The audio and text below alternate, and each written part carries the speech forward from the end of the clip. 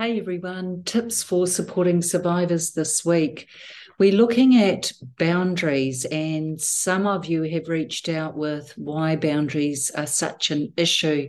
How can you support the survivor in your life with boundary issues when it's really unclear as to why they exist in the first place? So, just to give you a bit of context, as survivors of child sexual abuse, our boundaries were crossed in every way imaginable.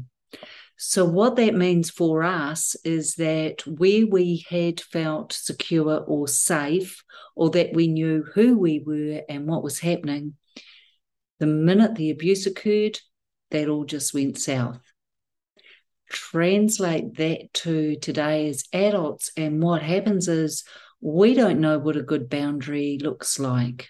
It's a lot of work for us to find the confidence to set, maintain, and forward promote our boundaries. So, what that means for you supporting the survivor is knowing that actually they may end up saying yes when they mean no and then get a bit resentful.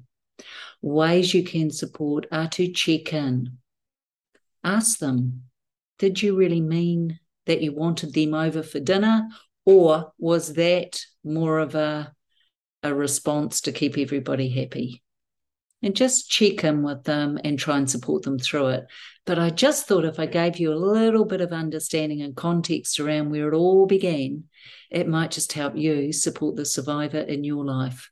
So from me to you, on behalf of all survivors, thank you so much for supporting us and continuing this journey alongside us.